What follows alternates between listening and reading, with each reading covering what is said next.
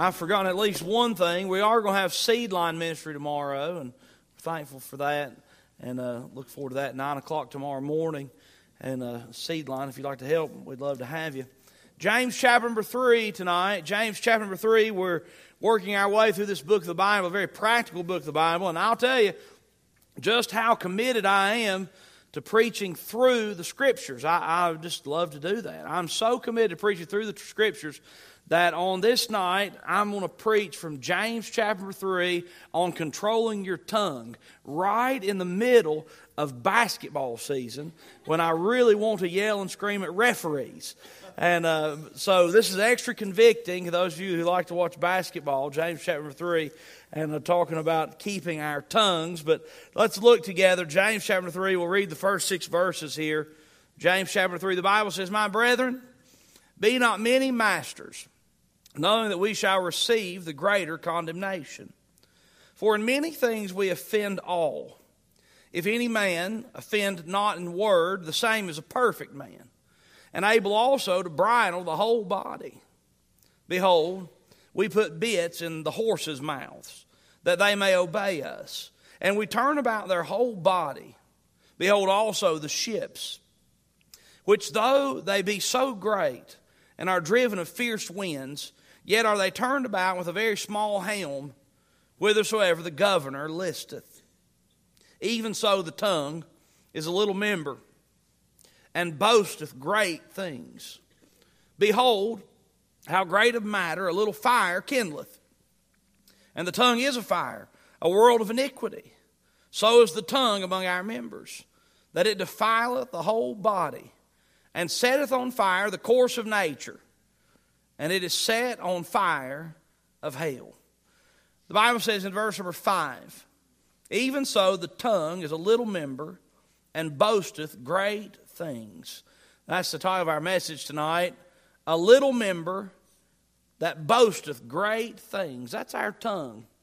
And it's a fascinating thought, because our tongue is both a member of our body, a little member of our body that boasteth great things in the negative, but can also do great things in the positive.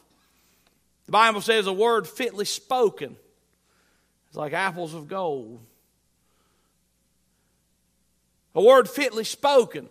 The Word of God is preached and it changes the lives of people. Words are strong and powerful, and they can be very good. Words are strong and powerful, and they can be very bad too. And in this text, this passage of Scripture, the book of James as a whole, every chapter has something to say about our tongue. I'd encourage you to work your way through and read through the book of James. It's just a few chapters, and find all the verses in every chapter that deal with the tongue, our mouths, our words. And James, the pastor, writing, gives great warning to the church about the use of their tongue. How many of you ever said something you wish you didn't? Have you ever had somebody say something to you that you're really glad they did?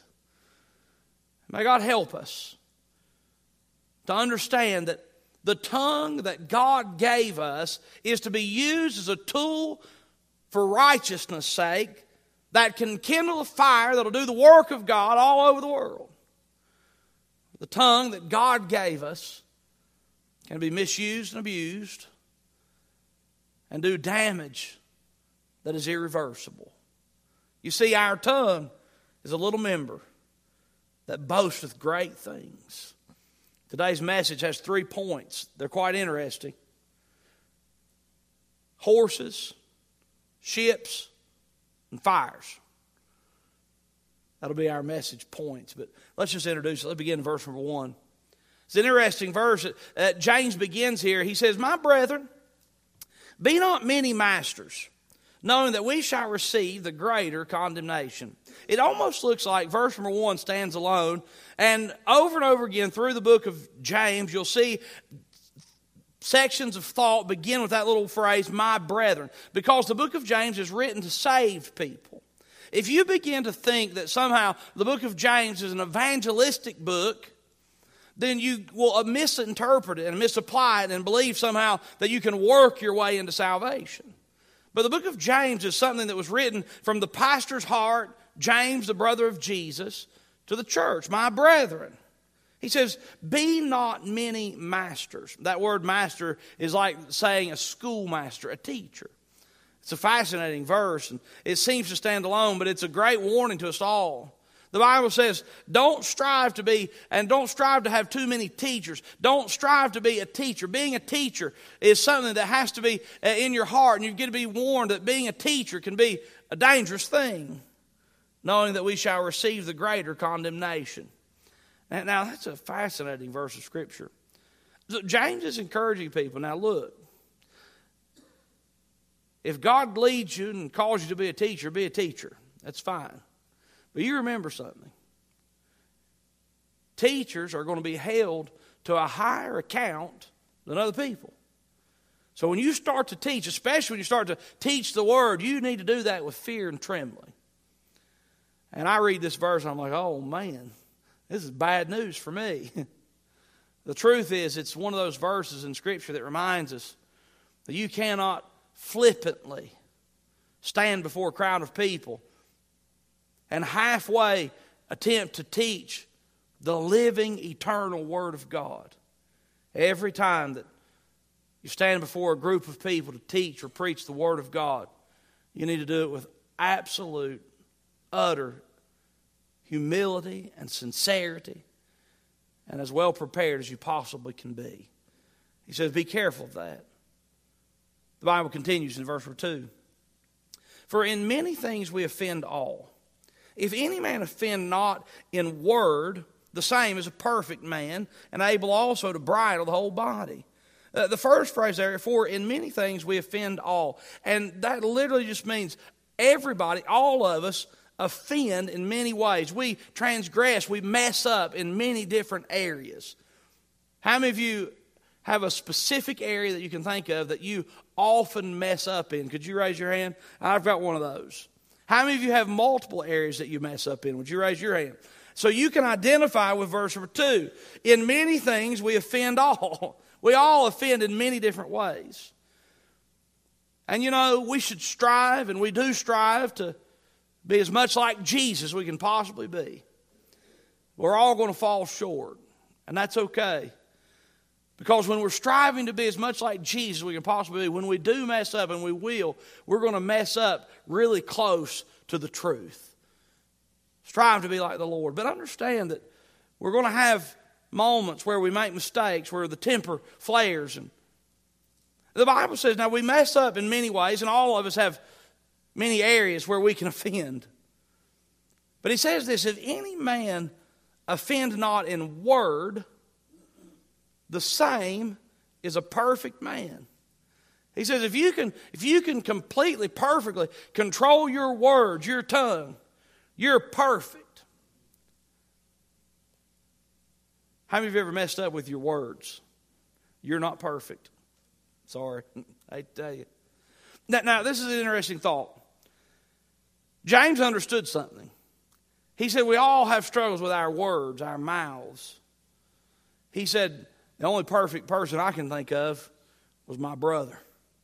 James was the brother of Jesus. And he thought about Jesus. He said, boy, growing up, can you imagine growing up with Jesus as your brother? When you messed up and said the wrong thing, he didn't.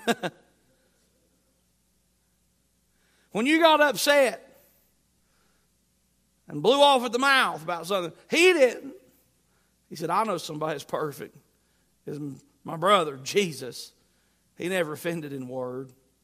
He says, if you can control your mouth, you're perfect. He said it's something to be concerned about. Someone that's able to control their mouth, their words, is able also to bridle the whole body. He says this is something to strive for, something to be aware of, the use of your words. And we begin in verse number 3, our message. Behold, we put bits in the horses' mouths, that they may obey us, and we turn about their whole body. And the Bible says, now look, I want you to understand something about your tongue. Your tongue is a little member, boasteth great things, and we want to liken our tongue to a bit in a horse's mouth. I don't have a ton of experience with horses, but I like to be around horses. Any kind of critter, I like it. Anything that you can ride, I like that too. But horses, you put a bit in a horse's mouth, and that's a tool in which that you can direct the whole horse. Now, horses that aren't trained are destructive and pretty useless. You know, it was a smart thing. We turned from horses to tractors and from horses to ATVs over the course of the last 100 years. Because you know something about a horse? Whether you're riding that horse or working that horse, he still eats and makes a mess. You park your tractor for the winter and it don't sip a drop of diesel fuel. And when you get to its stall, it probably doesn't have much of a mess at the end of the winter. And we're a lot like a horse. You see, we have the ability to do things and accomplish things and do things right. But if we're not broke, if we're not willing to control and be controlled by the mouth through the power of the Holy Spirit, then we can be the same as a horse that's untrained. We can make a lot of messes everywhere we go. Horses. The Bible says that, behold, we put bits in the horses' mouths that they may obey us. You see, we need to determine to let the Lord control our mouths. This is something we've got to remember. Do you know that it's not in you just to muster up the strength to control your mouth? How many of you ever tried really hard to do good, but you just messed up? Me too. Now look, our own strength is very weak. And when we see this analogy, we need to understand that I am a horse in the Lord's work. I really am. I'm not in control. I can't be in control. And I need to allow the Lord to have control over the reins of my life. And one of the number one places I need to let the Lord have control over the reins of my life is the use of my mouth. You hear people say, you know me, I just say what I think. And when I hear that, I understand, and I probably believe that. But that's not something to praise, and it's not praiseworthy. Because when we don't have control of our tongues and our mouth, that doesn't only mean that we're just the kind of people who speak our mind all the time. That means you're the kind of person that doesn't let the Holy Spirit control what comes out of your mouth. We need to be reminded that we need to let the Lord take the reins of our mouths and our words, because our words kindle and do big things. You see, if I let the Lord have the reins of my life and it begins with my mouth, then guess what? The Lord can use me like a well-trained, obedient, strong horse in His work. Oh, how much ground has been conquered with the strength of a horse. How much ground has been explored with the power of a horse. How much has been accomplished through the means of a well-trained horse. And if you let the Lord have the reins of your mouth, that is the starting point for the Lord being able to use you for His glory in a big way. May the Lord help us. I had the opportunity to ride horses with a guy that rode horses a lot. I'm not experienced horseman. I can shovel stalls. I'm really good at that. And I can give them hay, and I can saddle them up, and I can do things like that. But I actually got this opportunity to ride with a guy that knew horses. He'd been raised around horses, and he had such a great understanding about horses. And I loved to go riding with him one day because I'd been riding some. I was taking care of Pastor Sexton's horse at the time, and I'd been riding some on my own. And he came over and brought a horse, and we rode together. And I was amazed. The first time I followed him, he took a horse and turned straight up a bank that I would have never guessed in a million. I wouldn't want to walk up it. He turned and went up, and I thought, way, you're not going up that bank. And I'm a big old boy on top of this horse, poor horse. But he turned that horse and we went straight up something you could never take an ATV. And I'm like, well, if he did it, I'm going to try it too. And right up through there I went. I was amazed. In a few minutes, we came to a tree. There's a tree in the path. It's probably about waist high. And I was like, what are we going to do? He's right over top of it. I'm like, sorry, Nordell, here we go. And there we went right over top of it. We came back down this real steep thing. And I'll never forget it. It scared me to death. I was like, I'm going to be right over top of this horse. But we started down that bank, and I followed behind him, and his horse sat down right on her hind end and just went right down off that bank, and I went right behind. I was like, this is amazing. I love this. Yes. It was wonderful. And the same is true in our lives. It's amazing what God can do through men and women that love Him, who are willing to let God have the reins of their mouths and control their words. You see, our tongue is a little member, but it boasts great things. It's amazing what your tongue can do if you let the Lord have the reins. Number one, horses. Number two, ships. The Bible says in verse 4, behold also the ships, which though they be so great and are driven of fierce winds, yet are they turned about with a very small helm, whithersoever the governor listeth. The second picture that we're given consideration of is a ship's helm. Now, the helm and the rudder are about the same thing. Most times today, the helm is considered the big ship's wheel that you turn, but it turns the rudder. But the helm is the rudder that's in the water, and it's a small thing that turns the whole ship. It's an amazing contraption. There's a rudder helm on a boat. There's a rudder helm on an airplane, and that little wing, that little flap, is what controls the direction. The Bible says about this ship that though they be so great and are driven of fierce winds, yet are they turned about with a very small helm, whithersoever the governor listeth. Now, this is fascinating for me to think. James is talking about something that is somewhat modern to his time. They had began to build pretty large ships during James's day. There's record and evidence in the book of Acts that there were ships and boats that were holding 250 people and more and making long journeys. And so he's saying about the size of these massive ships, and the way they determined that they could turn them was with a helm, with just one little flap on the back. And he said, boy, that kind of looks like my tongue, doesn't it? He said, I want to remind you about your tongue. It's like a ship's helm. And that tongue gives direction. That tongue gives direction. Now, we can pay attention to what's going on in our hearts and our spiritual life when we pay attention to what's coming out of our mouths.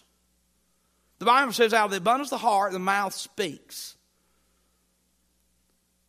Now, you can know the direction of your life by the pattern of your tongue.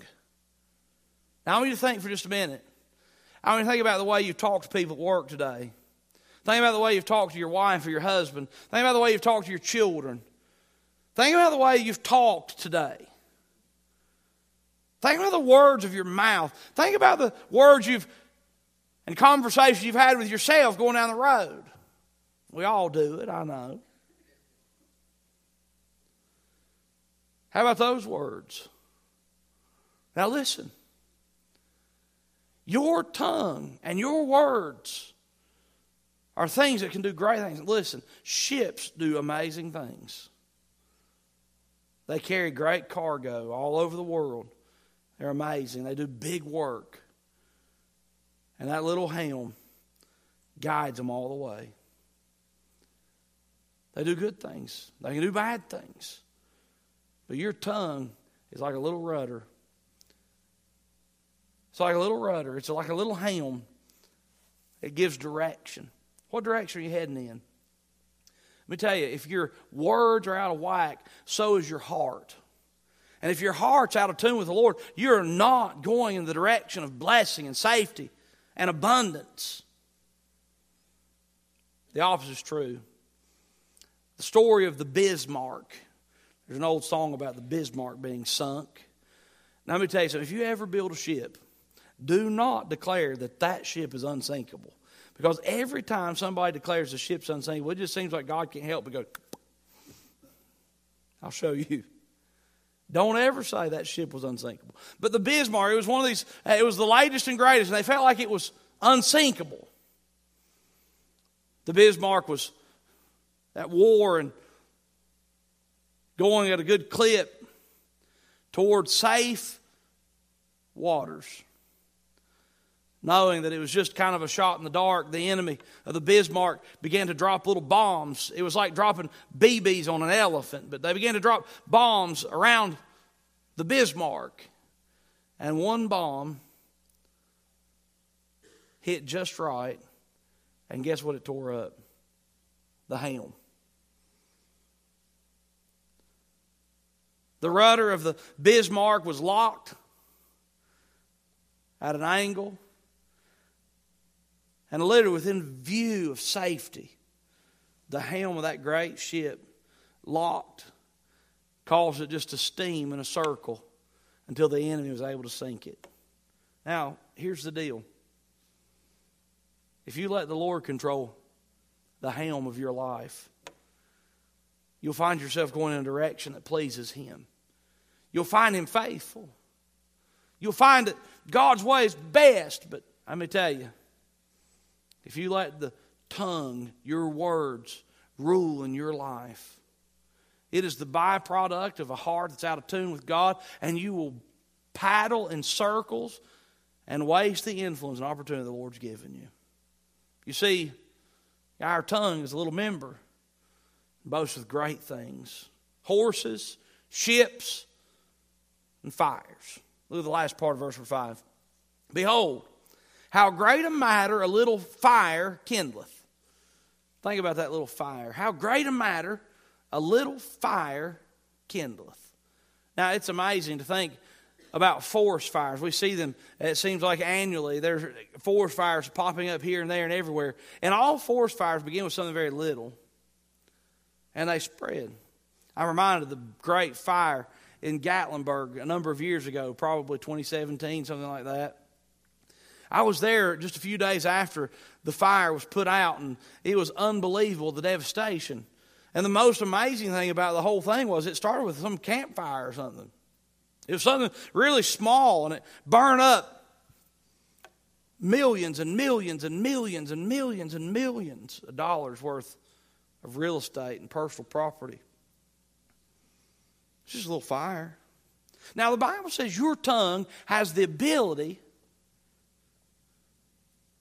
to do the work of a fire. Behold, how great a matter a little fire kindleth. A little fire can be a big problem, right? Verse 6, and the tongue is a fire, a world of iniquity. So is the tongue among our members, that it defileth the whole body, and setteth on fire the course of nature, and it is set on fire of hell. The Bible makes it very plain. The words you say can make a big, fat mess. There's an old story of a lady in a western town. She really didn't like this other lady that was also a member of the community, and she had devised in her mind some things she thought to be true about the other lady and began to spread the gossip.